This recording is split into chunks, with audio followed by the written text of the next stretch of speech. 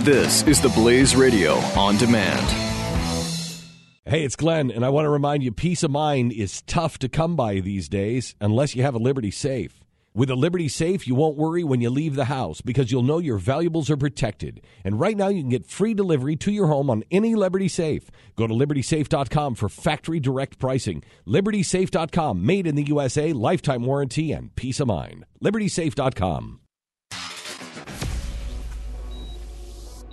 The experiment was a success. Begin Life Force Reboot Program now. Stand clear. Life signs stable. It's alive. Set it loose. This is the Jeff Fisher Show on the Blaze Radio Network. And here we go. It is Brad Staggs in for Jeffy this morning as he continues on the mend from his surgery a few days ago. He so graciously allowed me to sit in the chair and to talk with you this morning. I'm going to tell you several stories. Just got back from a whirlwind tour of the Middle East, beginning the evacuation of Christians from the Middle East and to their new home. And what I want to do is talk to you about this extraordinary experience. I would describe this as surreal, even. The whole thing began when Glenn decided that we would start the Nazarene Fund to aid the Christians overseas who'd been driven from their homes or killed or worse. What could be worse? I always wondered. My mom would always say that when I was young. It's a fate worse than death, she'd say. What's worse than death? I would always wonder, and as I grew older, I understood. Humans can do unspeakable things to each other in the name of God, in the name of Allah, in the name of whatever name you want to insert there. We will talk more on that later.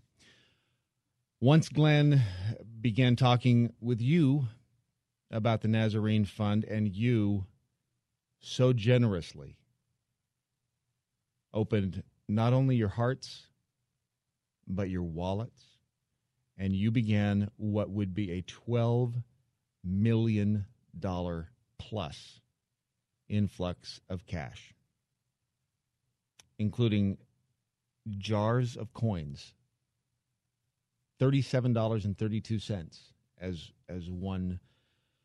as one man sent in a jar his life savings, essentially. A wedding ring sent by a woman who she had discussed with her husband the fact that they wanted to do whatever they could.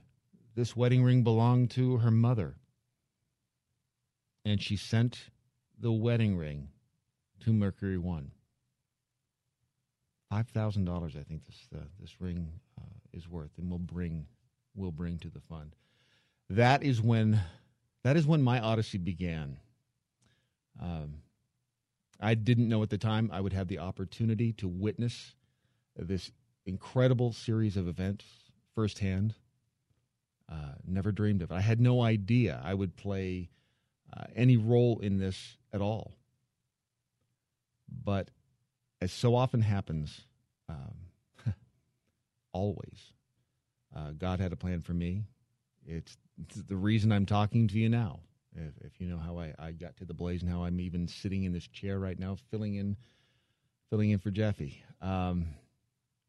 Several weeks ago, as plans were coming together to begin the evacuation of the Christians from Syria and Iraq, I was asked by American Dream Labs here, Ben McPherson and the rest of the crew, to accompany them on the journey to Iraq to document not only the evacuation, but to also help tell the story of Father Douglas. As the days went by, plans changed, as they so often do, not only here at Mercury Studios. Everything is fluid. But those plans changed as it relates to those Christians leaving the Middle East. I was unable to travel with Dream Labs in the end. I was disappointed, but then again, God had a plan. And it's funny how he makes exactly what should happen when it should happen. It's even funnier in an ironic sense how we tend to worry about things that in retrospect we had no need to worry about at all. Think of the time we spend worrying about things that never even happen. That's something I'm still trying to force myself to learn. It's not an easy lesson, as I'm sure you know. So time goes by. As it turned out, I was asked to travel with Mercury One and Mercury Radio Arts, the parent company. I traveled with them with a talented group of people is a complete understatement. Their mission and mine is to tell the story to you and the world so that we could in turn get more of these victims of unspeakable terror to safety, at least out of harm's way. Ellen, our director of content, who a very unique woman. If you ever have the chance, just Google Ellen Wheeler. She's an incredibly talented woman who has spent time not only in front of the camera. If you've ever watched soap operas, Guiding Light is the one I believe she was on, playing twins. I may be wrong, but I'll ask Beth coming up. Beth Knott is one of the most talented, if not the best producer of stories I've ever had the honor of knowing. We'll actually talk to her at the bottom of the hour. Nick was our sound guy. Nick is a funny guy. He's a gifted sound artist who would end up traveling with his dead cat, or what seemed to be a dead cat in the form of a microphone. Wonderful sense of humor. This Nick Archer has. And I throughout the morning, by the way, I'm going to be playing you some audio from my cell phone. These are things that I've actually recorded on my cell phone. So if the audio level is a little low, please accept my apologies. But I think it's more important that you hear it, even if it is not perfect, than not hear it at all. But with Nick, one of the things that a sound guy travels with is this boom microphone. You may have seen it in news stories before. It just looks like a furry cat. I'll share a video with you a little bit later on that. And Matt was one of our and is one of our videographers and editors. Matt is one of the quietest people on planet Earth until you get to know him, and then just try shutting him up. I love Matt. Matt is a wonderful human being. These are the people that I shared the initial leg of our journey with. I couldn't ask for a better group of people to be with. The 12-hour plus flight that made up the first leg of our journey was uneventful. We took off from Dallas. We arrived in Doha, Qatar, or Qatar, depending on how you want to say it. That's where we met up with Nick, who had flown in directly from Florida. We had a 12-hour layover there. It was an opportunity for us to get to know each other as a team. Obviously, that's crucial when you're going to be telling a story of this magnitude, of this sort. If you think traveling with a family member is tough, imagine traveling with a group of people who you've never spent this much time before so closely. Just think about what it what it takes to get to know these people and to get to understand what it's like to spend entire days, sleep-deprived days, 20, 21-hour days, which is what they averaged. I think we got somewhere between 2 and 3 hours of sleep a night. It was anywhere from 8 to, I think, 10-hour time difference. So you can imagine just the ability for each of us to mesh together, to be able to do our jobs. Because if there was one weak link in the chain, obviously the chain would fall apart.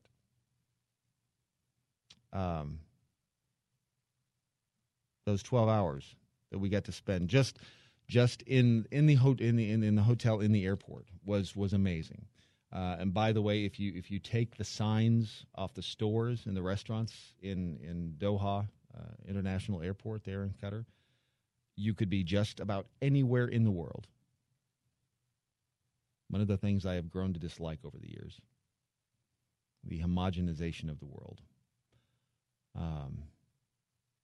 Years ago when I worked for the Nashville Network and I did stories on the different states around the country, from Washington State to Louisiana, to Alabama, Texas, even. It was just beginning then. This is back in 1989, 1990. Yeah, I'm that old. You would travel to different parts of the country, and different parts of the country seemed different. There were different stores. There were different restaurants. There was different everything. But now,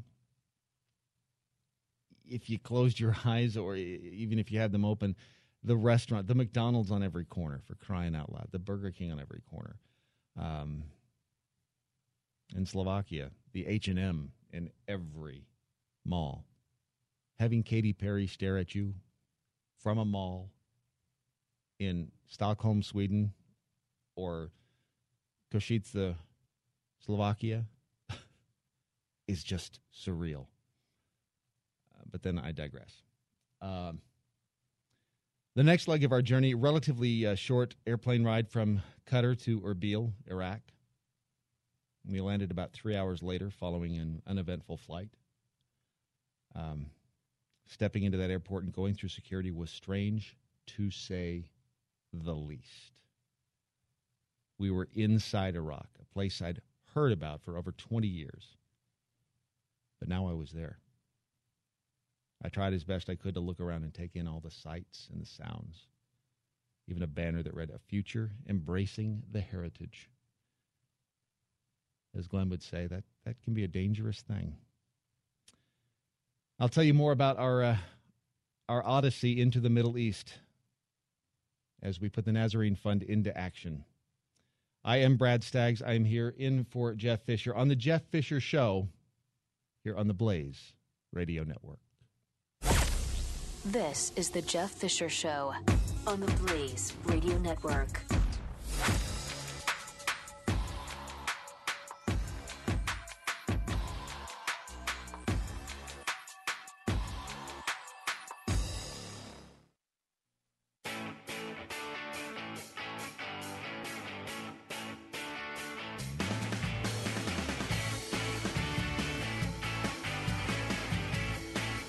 This is the Jeff Fisher Show.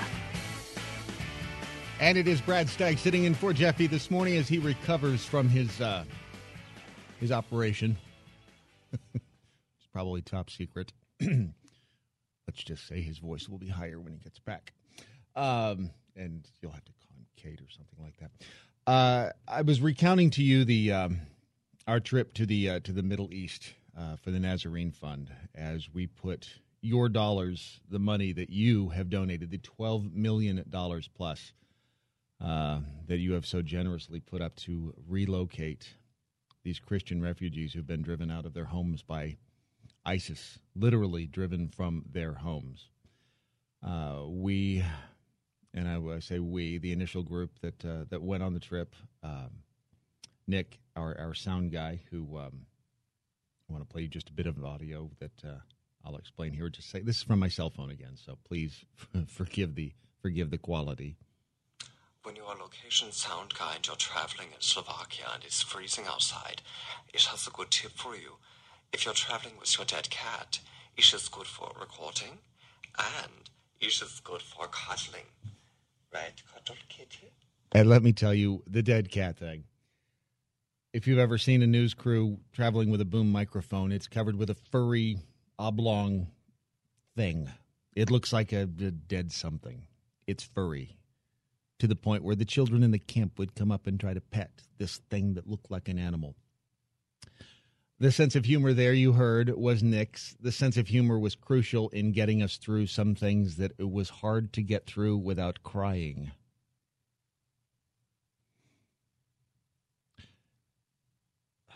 When you hear these stories, when you hear the stories of these people who were driven, who were given a choice, when ISIS came to their hometowns, when ISIS came to their front doors, when they were told you have 3 options. You can leave, you can convert to Islam, or we'll kill you. And in many cases, even those who decided to turn their back on their faith, or who simply said it in hopes that these monsters would go away, they were still killed. In one instance, we spoke with a woman whose 3-year-old daughter had been literally pulled from her arms. And yeah, she saw her again as these monsters would bring her within distance so that she could see her daughter,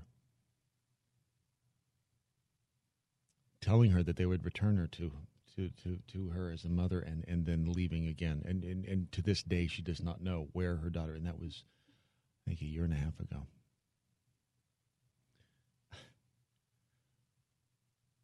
We, in this country, we have our own problems.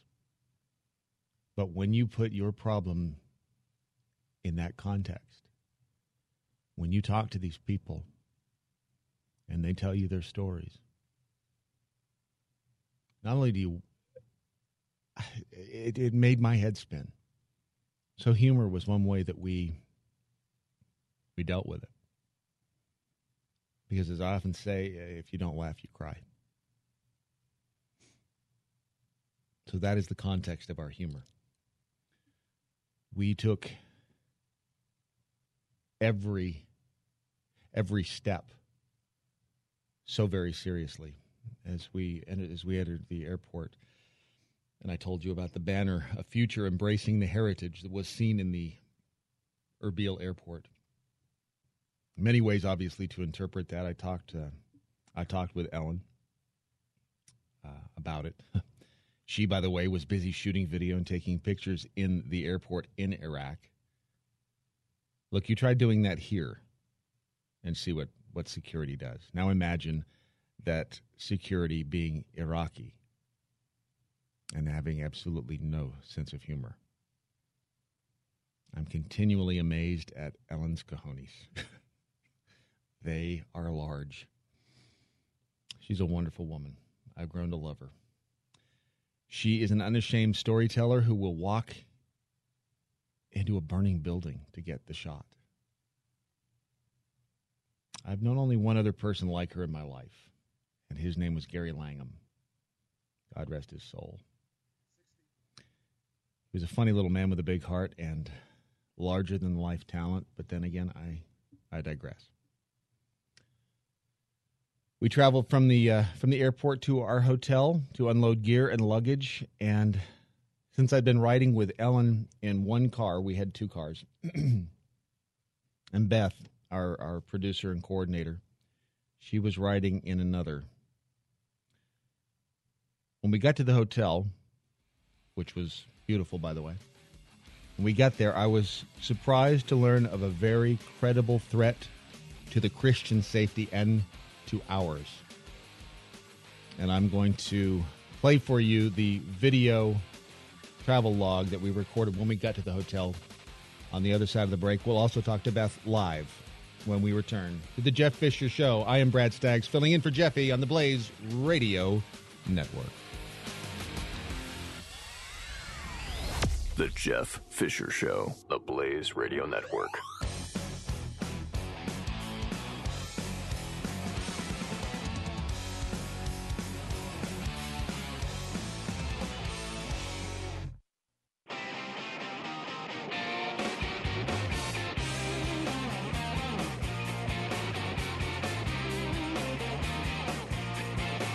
The Jeff Fisher Show.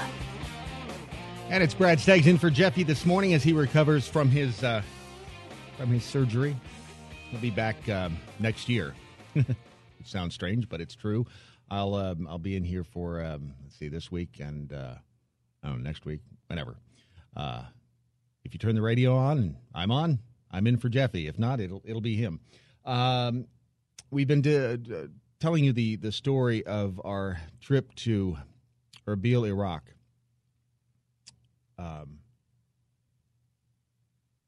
And the story of getting these Christians out of the Middle East and to safety. And one of the people who was on that trip, I want her to join me now on the program. Her name is Beth Knott. She is Are you still the acting director? She was the acting director of Mercury One. Now what is your title now? Now I'm the supervising producer for Glenn Beck content. Gotcha. So she and Ellen, I'm right on top of things, I'm telling you. Beth and Ellen handle all things content related to Glenn and his television and radio shows. And I want to play just a little bit of audio, Beth. The audio that we recorded in the hotel when we got back from the first from the airport, and you were telling the story of the credible threat, the very first credible threat that we were aware of, that right. That we got intel on the ground. That ISIS kind of well. Let me play this first, and then I want to get your reaction to it. Again, this is you're listening. This is off of my cell phone, so please forgive any audio quality issues. But it was so by the seat of your pants reporting. We did everything we could to record every moment that we could. So here's Beth recounting our first let's call it speed bump. Yeah, tell me about tell me about what in the refugee camps, how they've gotten hold of their cell phones. So we've gotten intel that ISIS has gotten hold of some of the cell phone numbers of the families that are in the refugee camp, and they have been calling them over the last few days and threatening them that if they are to evacuate, if they're to leave this country, that they will take it out on their families or them. And they have threatened ground attacks and IEDs. And so obviously some of the families are a little bit nervous, and it's made everybody just a little bit nervous on getting out of here. It's still on at this moment. The evacuation is still on as of right now. So we'll just kind of have to see how that goes. I'm going to pause that right there. Beth, I want you to give me your when we got that information, what was going through your head? Well, when we first got some information was actually in Qatar. We were trying to get the rest between the 12-hour flight and the next flight, and then we talked to some security who gave us some information that there was some credible threats and almost called the whole trip off. Glenn considered calling everything off because he didn't want to put anybody in danger, but he asked us to make our own decisions. So everybody came together and said we were still going to move forward. To be honest, I was scared. It was, there were real threats. There were threats not only from ISIS, but also the Russians were threatening the Turkish army, and we were not very far from that border. They were threatening missile attacks there, so there was both of those things going on at the same time. But then when we found out that there were threats that were directly related to the evacuation, it got very serious very quick. Now, the vehicles that we were traveling in, security personnel that accompanied us, it was all a bit intimidating. Yes. When we got to the hotel, there were armed guards at the hotel. As I can obviously give the perspective from a man's standpoint, but tell me, as a woman, what it felt like, because this is a country that does not look favorably, or does not certainly does not look at everyone equally. And as a woman, how do you feel? Yeah, that's absolutely true. I mean, I have been fortunate to be raised in the United States, and in a family that has taught me that, as long as you work hard, it doesn't matter whether you're male or female, you can do whatever you want, and I have worked in industries over the years that are predominantly male, but have done fairly well in them, and have never felt like I was discriminated against at all for being a woman. But you go to that country and you realize that it is a totally different thing, that, you're not even considered human if you're a woman in that country. And so therefore, there are completely different safety risks for men than there are women there. There are safety risks for everyone, but women in particular, they will kidnap and sell into slavery because women are property and not people over there. So it is interesting. Our security team was really good, and they were very cordial and very nice, but they were very warning about, proper behavior. Now, the area where we were in particular, was a little bit more westernized, so it was, not like I didn't feel the need to wear, scarf on my head and all that stuff, but still, it's totally different than it is here, and sticking together over there, I don't believe it is all safe for a woman to travel without a man in that area. Well, and the one thing I noticed, and I'd said this to several people on the trip, was that if you looked around and you took the words off of the buildings, you took the signs away from the buildings, you could be in a borough in New York. It looked... Well, and actually, one of our shooters said that in a couple of places it reminded him of areas in Brooklyn, because they're, but the rundown areas of Brooklyn. Right. Erbil was fascinating in the fact that it had been a very wealthy city. Their economy had been booming a couple of years ago, but in that area of the world, unlike the United States, if the capital city of the country decides it wants the money of another city, it just takes it, which is what happened there. And so this town that had been inventing itself or reinventing itself to be a travel destination. Ironically, you wouldn't think of Iraq as a travel destination, but that's what they were trying to do. All these Americanized hotels were going up, and then Baghdad decided they wanted their money, and so they took it. And so now there are empty buildings everywhere. And ironically, that is one of the reasons Erbil became where a lot of the Christians fled to, because there were empty buildings for them to seek shelter in until they found a place to go. They would literally come to the city, and they would find an empty building, and there were plenty to find, obviously. The closest thing that I can relate it to is Las Vegas right now. If you are familiar at all with Las Vegas and the way that there are buildings half constructed and left that way, they're concrete shells, steel shells. That is what Erbil reminded me of.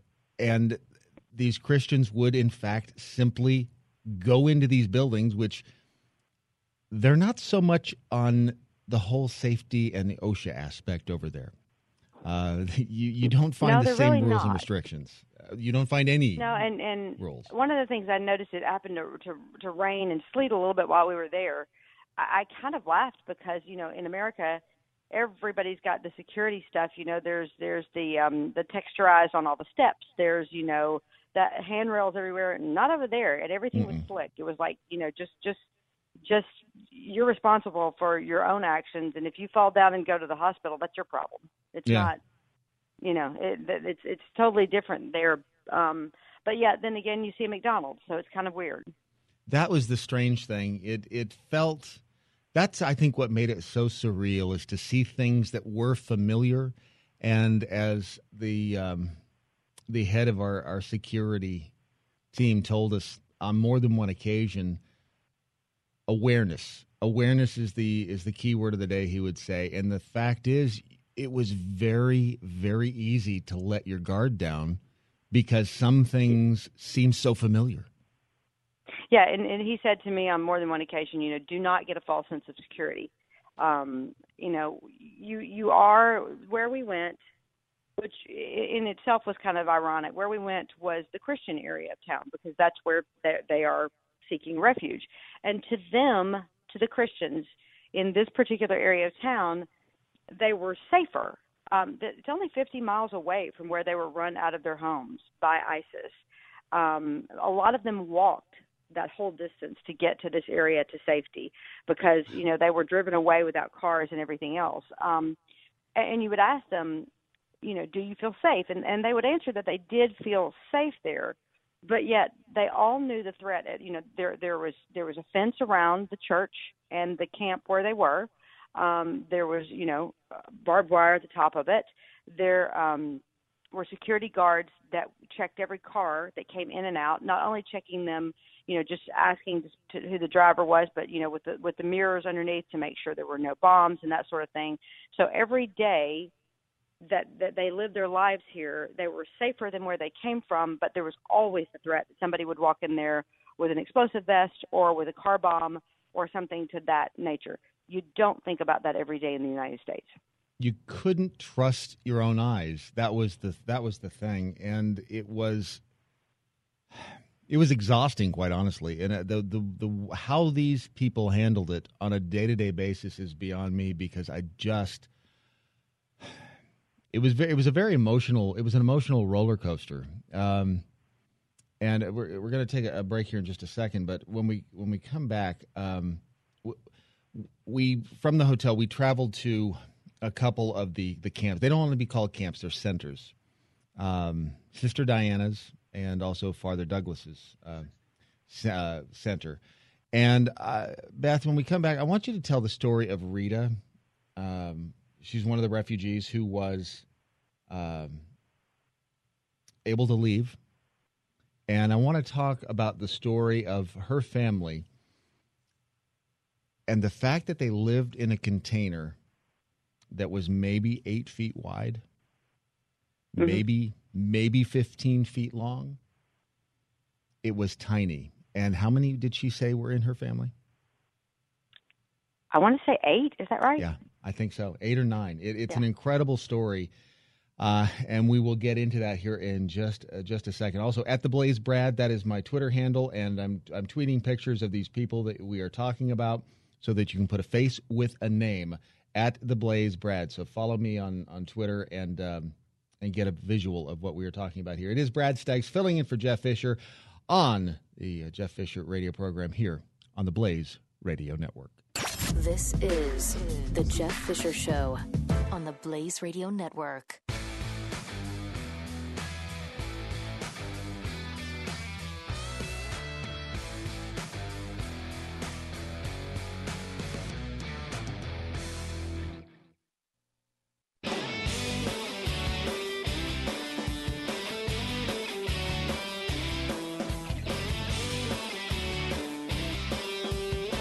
This is the Jeff Fisher Show. And this is Brad Staggs filling in for Jeffy this morning. He continues to be on the mend from his recent surgery, which I could tell you more about, but I'd have to kill you. We've been telling you the story of our Mrs. trip. Jeffy. Yeah. I hope that the real Mrs. Jeffy is feeding him lots of cookies and brownies because she's really good at making those. Oh, she's fabulous. She is wonderful. And the voice you hear right now is Beth Knott. She's with the supervising producer of Glenn's TV and radio shows. I think I said that right. Along with you did with Ellen Wheeler, who is the director of content. We left off talking about Rita, and I just tweeted a picture of Rita with Ellen. We have just a couple of minutes in this segment. And by the way, can you stick around for the next segment as well? Sure. Good. Thank you. Mm-hmm. Tell the story of Rita just briefly, because she was such a beautiful girl. 21 years old? I'd say she's about 20, maybe a little older, because she's been going to nursing school. So, but she's it's kind of funny because you don't, I don't know what you picture in your mind, but I didn't picture all the young people that were there.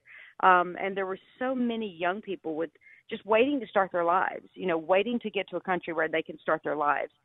Rita was one of those. She wants to be an actress. So Ellen, having been an actress, we introduced her, and she was very excited about that. But she is going to nursing school currently in Iraq, but will continue some sort of schooling when she gets into her new home in Slovakia. They'll do language training first.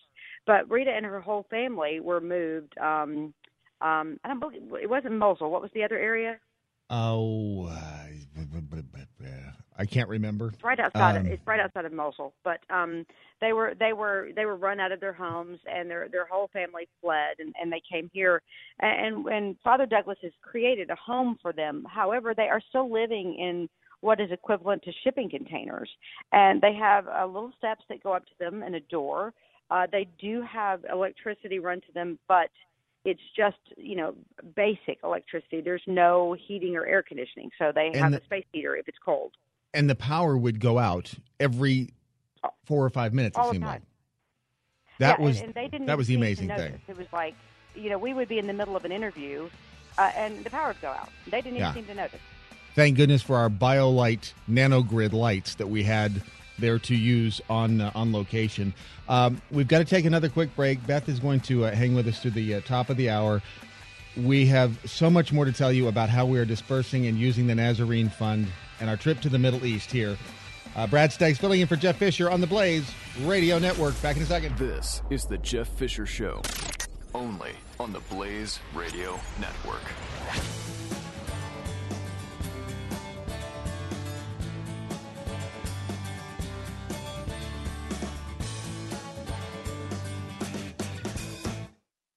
This podcast brought to you by My Patriot Supply. Did you miss the chance to get a 72-hour emergency food supply with free shipping for just $10? What's wrong with you? Don't worry. Call 888-411-7440 right now. They have a few left, and they're selling out fast. 888-411-7440. What are you waiting for? A disaster? Do it right now. 888-411-7440.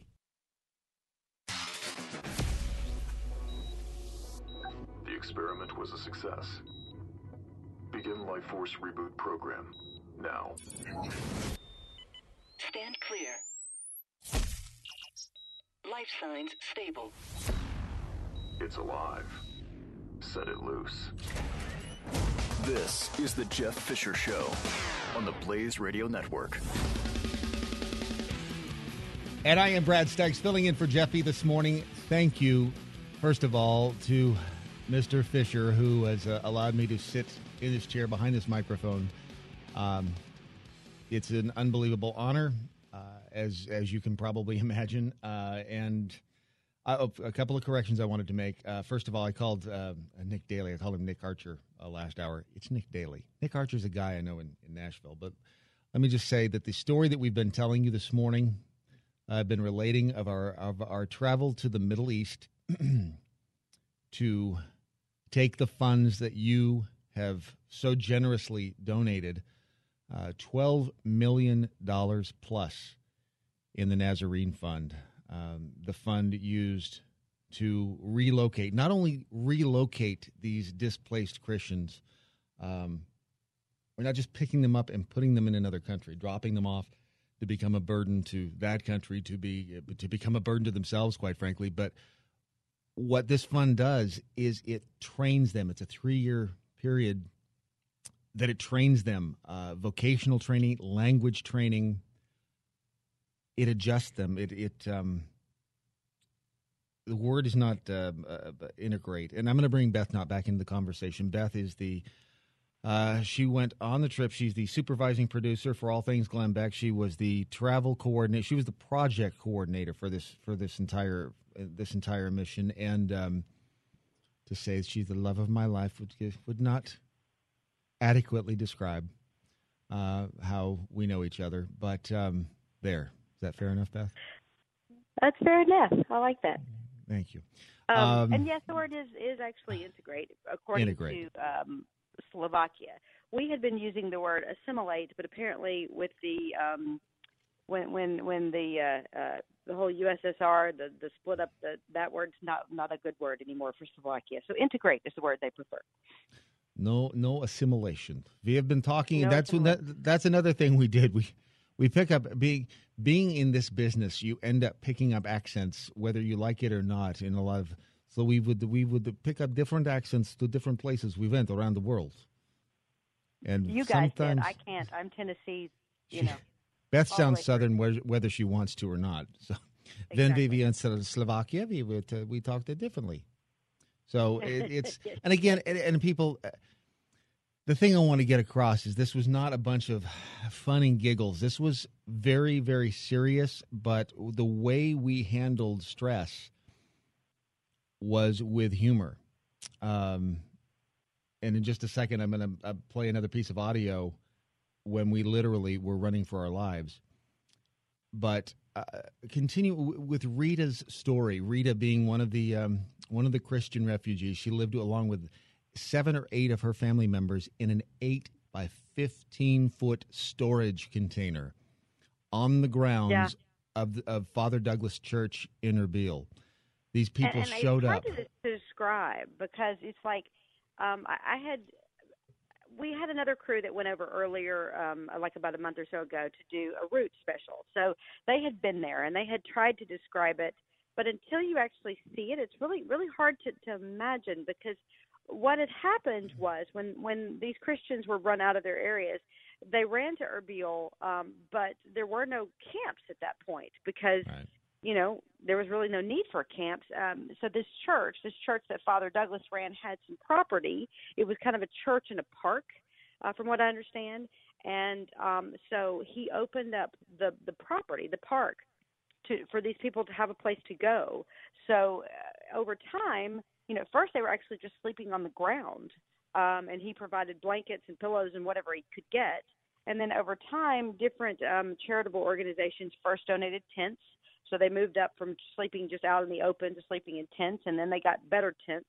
And then other charitable organizations, this particular camp, Samaritan's Purse, helped out by donating these containers. The containers, and we did go to 2 camps, so we saw 2 different types of containers. The containers themselves in the camp where the Christians that we moved are currently located or were located did not have a place inside. There was no indoor plumbing or a place inside where they could cook. So outside, they were all lined up in rows, and outside of each row was the cooking facility. So, Rita's family would share a hot plate and, a little sink type thing. It wasn't really a sink, but it was like a little washing basin with, a couple of the neighbors, and they would all get together. And, while we're walking around out there, there was a woman peeling potatoes and, cooking potatoes right there as we walked by. Now, I will say this, for as little as they had, they were so ready to share. If we walked into one of the containers, they were like, oh, have some tea, have some food. Whatever they had, they wanted to share. And it was actually it would be considered rude to not accept it, number one, and also it was rude to say thank you, wasn't it? Yeah. They really their expectation was, as Christians, you share what you have with other people, and so there was no reason to thank them. That was what they do. And Rita, I'm looking forward to seeing Rita blossom as she gets into her new home in Slovakia. Actually, she was in some of the pictures that Ellen sent back because, this is a young woman who should be dating and should be, looking to get married the next chapter of her life. But when you talk to them, they were all, on hold. They were surviving, and they were happy to be with their families and surviving, but no one wanted to start a life where they could, who wants to start a life not knowing where you're going to be next? Who And- wants to date somebody who may not get to go with you when you evacuate? And the thing is, it has been so hard for me to explain to people the way that these refugees, the way that their life has taken such a hard turn. It would be like saying to one of us who lives here in Dallas, you're given a choice. You can either get out, you can go to North Dakota, or you can die. We'll kill you. Once you get to North Dakota, okay, now you can either go to Illinois, but you cannot go back to your home in Dallas because that home does not exist anymore. It's been burned down. It's been looted. It's gone. You can no longer go home. There really, truly is no going home.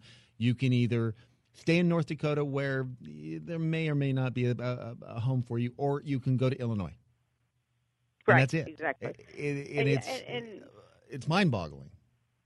They all would have loved to go home. I mean, they had homes and neighborhoods and places that they had built a life, but there is no more home. And so, the better alternative, rather than staying in a camp indefinitely or a center, Father Douglas likes to call it a center because he wanted people to feel more like it was a family. But rather than staying there indefinitely, the choice is to make a new life somewhere else. They are very, very excited about their new chapter in Slovakia. But if they'd had their choice, they would go home. But there's no go home to go to. Yeah, it's gone. Their home is gone. In a lot of cases, even family members. We talked to one woman whose 3-year-old daughter was taken and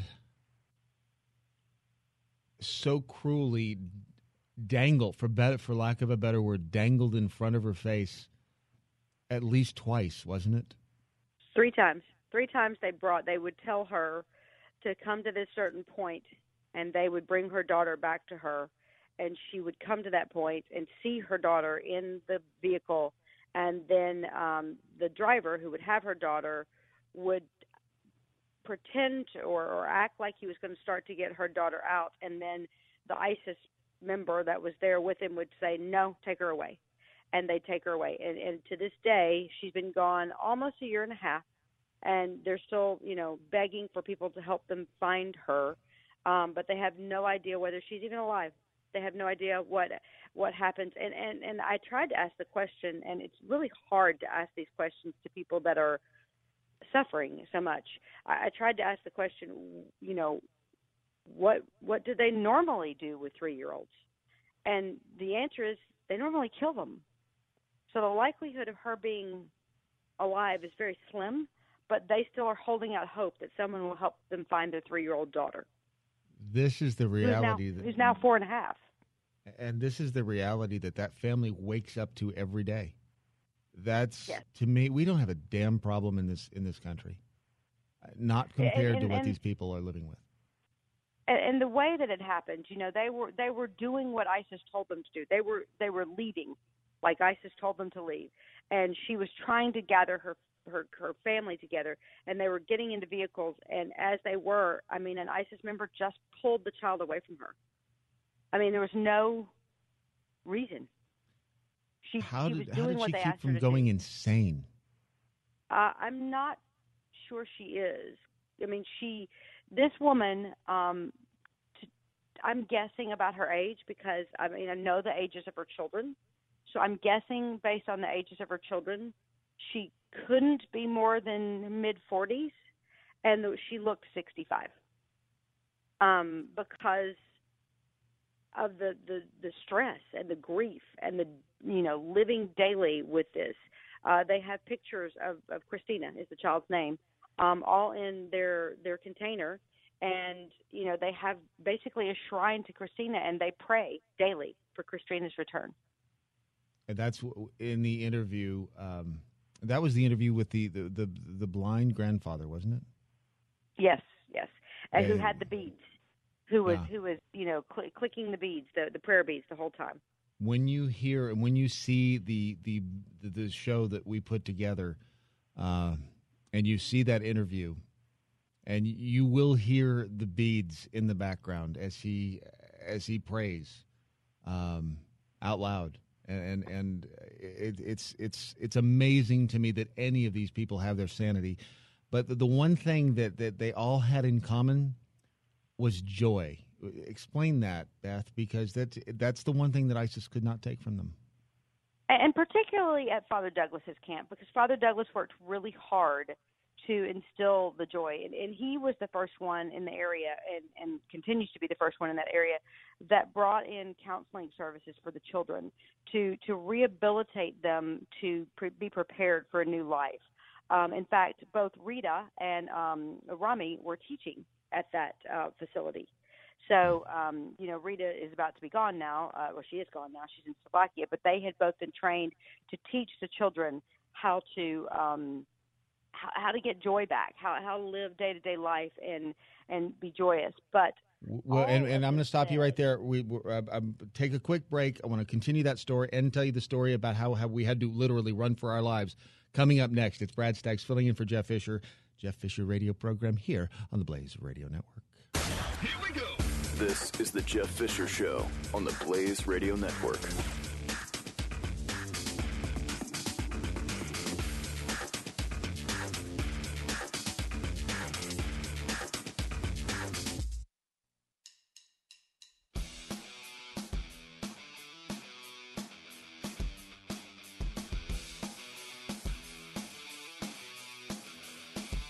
The Jeff Fisher Show. And Brad Staggs sitting in the chair, filling in the shoes, which is just a little bit snug for my feet. Jeff Fisher this morning on his radio program here on the Blaze Radio Network. We've been relating to you the story of our trip to the Middle East and our trip to these Christian refugee centers. I want to play another piece of the video log that we recorded when we were told that the airspace over Iraq had been basically shut down, and we had 2 hours to get out. Listen closely. So we're right now in the car, headed back to the airport, headed back to the hotel. We have 5 minutes to get our things and head to the airport. Baghdad has grabbed the airspace over Erbil, the biggest part of the country, and we essentially have about half an hour to get out of this part of the country, or we are stuck here for 2 days, at the very least. This is the third change that's happened tonight, so it could change in 5 minutes. But right now, we are moving fast to get our stuff and get out, and get ahead of the refugees who are hopefully going to be out in the next couple of days. We've got our fingers crossed. And that is how it went most of the time there in that part of the country. And again, I apologize for the audio. It was on my cell phone. We recorded that as we were driving to the hotel. We were told to grab our belongings if it was not essential, if it was not mission critical, to leave it behind, which we did, leave some things in the hotel room. But let me tell you, they were not kidding. Beth Knott remains on the line with us as well. She was there, one of the project coordinators and supervising producer for all things Glenn Beck. And describe that emotion, Beth. Well, it was very disheartening, first of all. I mean, it was scary, and it was real. You know, I looked at Johnny Moore, who has, been helping us with the Nazarene Fund Project, and he travels over there all the time. So a lot of the things that I would sometimes say, is this normal? He'd go, yeah, this is perfectly normal. Don't worry about it. But at that point in the elevator with Johnny, we said, Johnny, is this normal? And he said, no, this is not normal, and I'm nervous. Get your stuff and move. So that to me made it, that much more serious. But at the same time, it was very disheartening because we were supposed to spend the night. We were supposed to see these Christians get on the plane the next morning. We were supposed to have people ride on that plane with the Christians to talk to them as they were going over to their new home. And we knew at that moment that all of that was out the window, that we were going to be lucky to get out of the country. And at the very least, we were going to have to wait 2 more days to even try to get the Christians out of the country. And, when you've put all that effort and all that work into it, and you spent this time, 2 days, meeting these people and how joyous they are to get to move, it was just incredibly disheartening and disappointing. And again, to their state of well-being, I asked at one point if these people were allowed to leave these centers, and was told that their Their movement was restricted because not so much it was restricted for their safety, even though this was a Christian area of the town. It was still dangerous for even them to wander outside the center, and that in itself was frightening just to think about. Yeah, the fewer movements, the better, because you don't know who has stuck something in somebody's bag, or you don't know. I mean, that's just always a threat over there. You don't leave things sitting around. Right. You just don't do it. It's not, it's the airport on steroids. Yeah, it was truly a surreal experience, and I'll talk about it more coming up here in the next half hour. About a minute left with you, Beth. Just briefly, and this is totally changing gears, but the Steffa bus, I know you wanted to talk about that. Just kind of give us an overall look at that, and I'll give them details next half hour. Talk about that. Glenn used to do a project called Stuff a Bus years ago when he was doing just local radio. And so we took that on this year as Mercury One, and we're asking for unwrapped toys and clothing for children. Children in need in the Dallas area will receive these specifically through Irving Cares. And so the bus will be at Mercury Studios on Thursday and Friday, and then at Glenn's Christmas event at the Verizon Theater in Grand Prairie on Saturday. So we're asking for people to bring things out so that we can help 100 kids that are in need this year. And there you have it. I'll give them more information, as I said, here in the next half hour. Thank you for getting up early. Thank you for helping me fill part of this airtime, and for telling the story of your experience in the Middle East from your perspective. I know the audience appreciates it, and I will see you very soon. Thank you, Beth. Sounds good. Thank you. Bye-bye. And let me tell you just a little bit about how when we were interviewing these people, I have felt so inadequate. And I've interviewed people for the better part of my career about their businesses, about this and that, about travel, about everything you can imagine. But trying to ask someone how they felt about people trying to kill them, about having to leave their home, I felt like a total fraud. I felt so inadequate. It was truly a life-changing experience in the Middle East. 888-900-3393. That's our phone number. 888-900-3393. If you have any questions or comments, call. Be glad to share my thoughts with you on that. As it's Brad Staggs here for Jeffy, the Jeff Fisher Radio Show, Blaze Radio Network. This is the Jeff Fisher Show. Only on the Blaze Radio Network.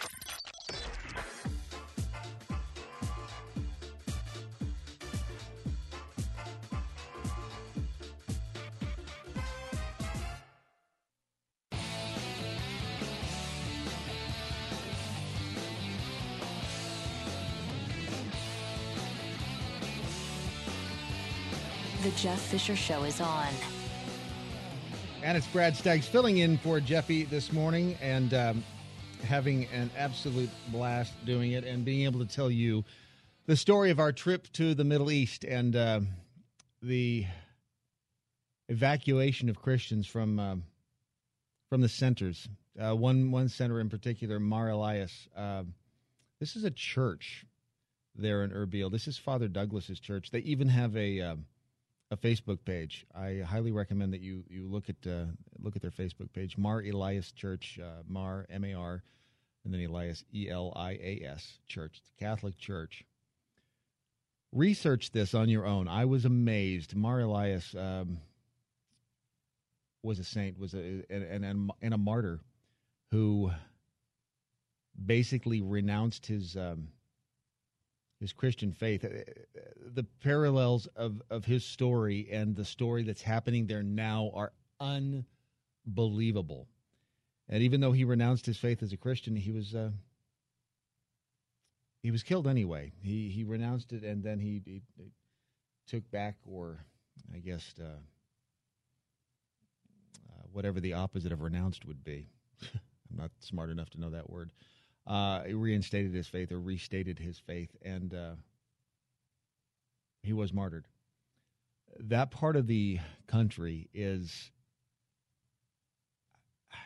I want to say deceptive, and it's deceptively beautiful. to say that it was a surreal experience is not doing it justice. When you are talking to people who have been forced from their homes, again, the equivalent, I felt so ignorant. I felt stupid when I was there, because you cannot even, and God bless you and thank you for sending in all of your donations to the Nazarene Fund. And they send their thanks down to a person. Everyone that I spoke with there is grateful that they are given the opportunity to have a new life. And I know when you send in your donations that you know you're doing a good thing, but let me tell you, it is, until you are there and you see it, it is so unreal. It is, again, like someone coming to you and saying, look, you have three options. You can denounce your Christian faith and become Muslim. You can leave now. And when I say leave now, it doesn't mean pack up your house and leave. It means get out, leave. In some cases, you can get in your car and drive away. You know, if you live in Dallas, let's say, you can drive to North Dakota. Or you can drive even to Houston, for that matter. Or the third option is we'll kill you. Those are your options. Your home is gone. Once you get to Houston or North Dakota or wherever it is you decide to leave to, your home is gone. Anything you left behind is gone. And in most cases, these people had businesses, they had jobs, they had cars, they had money in the bank, they had possessions, they had homes, they had furniture, they had clothing, they had stuff. Gone. Stolen, burned, gone. Several of the people I talked with, professional lawyers, government officials or workers, they had nothing, had absolutely nothing, and yet these people were so full of joy. It was weird, is what it was. And I thought to myself, what would I, if I were them, could I do what they've done? They live in small in both camps that we saw, both centers. I keep calling them camps. They don't like to be called camps. They're centers. They live in these little shipping containers. And when we got to, we traveled from Iraq to Slovakia, and from Slovakia to Stockholm. Glenn wanted to go to Stockholm because that's another part of the story that we're going to tell you on the Blaze about how they are headed down a very, very dangerous path as well. And when we got there,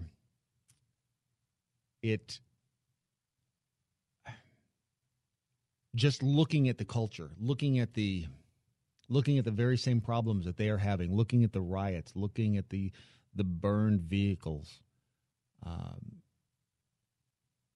it's very intimidating. It's very intimidating, but very, very enlightening at the same time to see how this whole plan is coming together. When I say a plan, it is a plan. It is chaos. It is order out of chaos. The grand plan being that when you create all of these problems, these manufactured problems, that it actually can destroy the fabric of society. That is apparently the goal, to destroy the very fabric of society, to reestablish it in some other way, to reestablish the order. And to see how joyous these people remain, the one thing that they kept repeating was they can't take that away from us. They cannot take away our happiness. They can take away our stuff, but they cannot take away who we are, what we are. And these are such strong people. Rami was another man that we talked with, Lillian, our translator, beautiful young woman, mid-20s. Just a sweet, sweet girl. And it's hard to, obviously they grow up faster than the kids here in this country do, because they are faced with such danger, such hardship, and the kids in all of these different centers, they would surround us. The kids at Sister Diana's center, would surround me, and then they would take. I had a camera that I was shooting both video and pictures with. They wanted to take pictures with the camera, and they were so cute. These kids are just so cute. They're so lovable. And then if you go get on the Mar Elias Church Facebook page, you'll see some pictures of these kids, and you just want to take them home. You cannot believe the conditions that they're living in these shipping containers, 8 feet, 9 maybe, by 15. And the electricity going off every few minutes at night because they overtax the generators, basically. Someone will decide to turn on a space heater, boom, shuts the breaker, and everything shuts down. It was cold there, 37 degrees, I think, one day. In Fahrenheit, 0. At one point, it reached 0 Celsius, which is 32, I guess, in Fahrenheit. Why did we ever change the metric system? I don't know.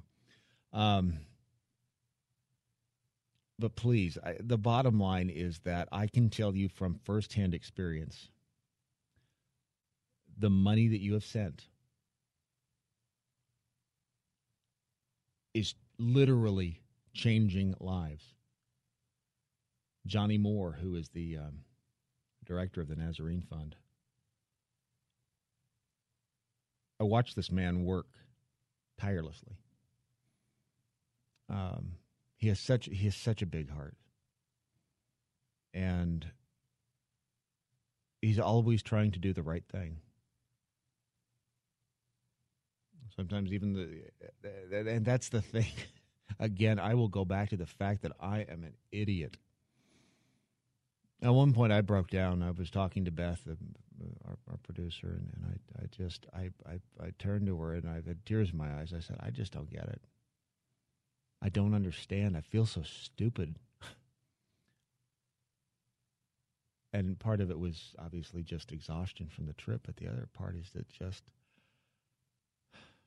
I used to think I was smart. I used to think that I knew a lot, I used to get to listen to Glenn all the time. And I felt like I kept up with the world in that way. And the really funny part is that, and when I say funny, it's ironic, that when you are in this building, when you are, in some cases, 5 feet away from Glenn, 10 feet, 30 yards, whatever it is, see him all day, talk to him a lot. I don't get to listen. I don't get to hear him. I don't get to get that infusion. You consider yourself lucky because you get to continually hear his wisdom, his words, his thoughts, the things he likes to talk about. I get that in sporadic bursts here and there, but not as much as I used to. And I just feel stupid. And especially in talking to these people, I can't even comprehend their problems in some cases. I know they're huge, and it is so humbling to be around them. But know this: your donation, your time, your love, your prayers, they're working. It's working. The thing about Mercury One and the Nazarene Fund is that all that money goes to exactly what Glenn has told you. Moving these refugees, getting them out of these centers, getting them to a new life, getting them to a place where they can start over. And these are not, let me put it this way, these are smart people. These are intelligent people. These are good people. These are people who deserve your support. They deserve your help. They are grateful for your help. They're full of love. and to watch what they are going through,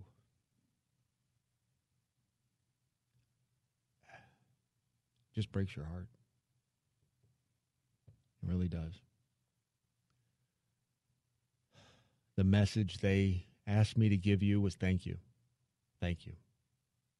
They appreciate everything you've done, everything you're doing, everything you continue to do. It's working, and that is the most important thing to know. Because sometimes you give money to a charity, you give money to an organization, and you know nothing past that point. You know you feel good for having given that money. Let me just tell you, I've seen it firsthand, and it's true. You are doing amazing, amazing things around the world. Thank you. One more segment to go. Brad Staggs in for Jeff Fisher this morning in the Jeff Fisher Radio Show here on the Blaze Radio Network. This is The Jeff Fisher Show on the Blaze Radio Network.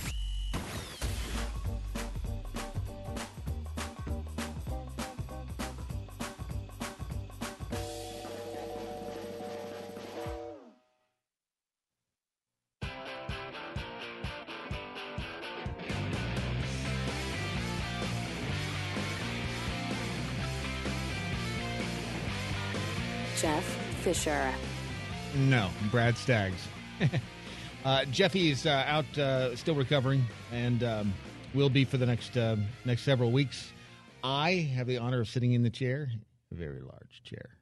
Not a metaphor. It's a big chair. I like that. Thank you.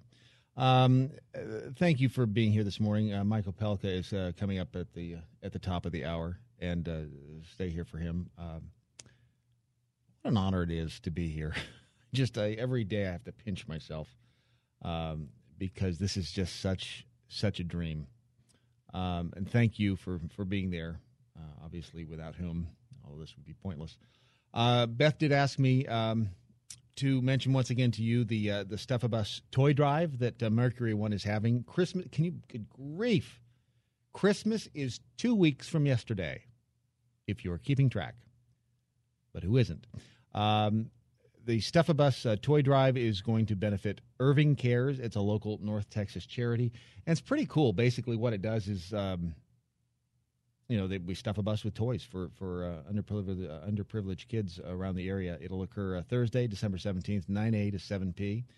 And Friday, December 18th, that's next Thursday and Friday from 9 a to 2 p at Mercury Studios. On Saturday, the 19th, we will have the bus at the Verizon Theater in Grand Prairie from 4 to 8 p.m., and the Verizon Theater is going to be where Glenn Beck presents Christmas Cheer, which is going to be very cool because he's going to be reading Christmas stories there. It's a very simple show, very, very. It's a great opportunity to just be very intimate with Glenn. I think there's only a couple of thousand seats, very small venue. Verizon Theater in Grand Prairie, Texas, Saturday, December 19th at 7. Tickets are still available. If you can come, please bring an unwrapped toy and put it on the bus. Mercury One Irving Cares will be giving gifts to 100 children in need on Christmas Eve. So please, if you want more information, go to mercury1.org for the Stuff of Us, and also go to glenbeck.com to get tickets to Glenn Beck Presents Christmas Cheer. Thank you to you for listening this morning. I want to thank John is in New York. I think Sebastian's in New York too. These days with technology, Sebastian could be somewhere in North Dakota, and I wouldn't know it. But thank you both for handling the back end. Thank you to Beth Knott for being a guest in the program today. Thank you so much for everything you do, for your efforts, for your prayers, for your donations to Mercury One and the Nazarene Fund. What you do matters. It really does. You are changing the world. Please know that. Together, we can make a whole lot more change. I'll see you next Saturday here. Jeff Fisher Radio Program, Blaze Radio Network. This is the Jeff Fisher Show, only on the Blaze Radio Network.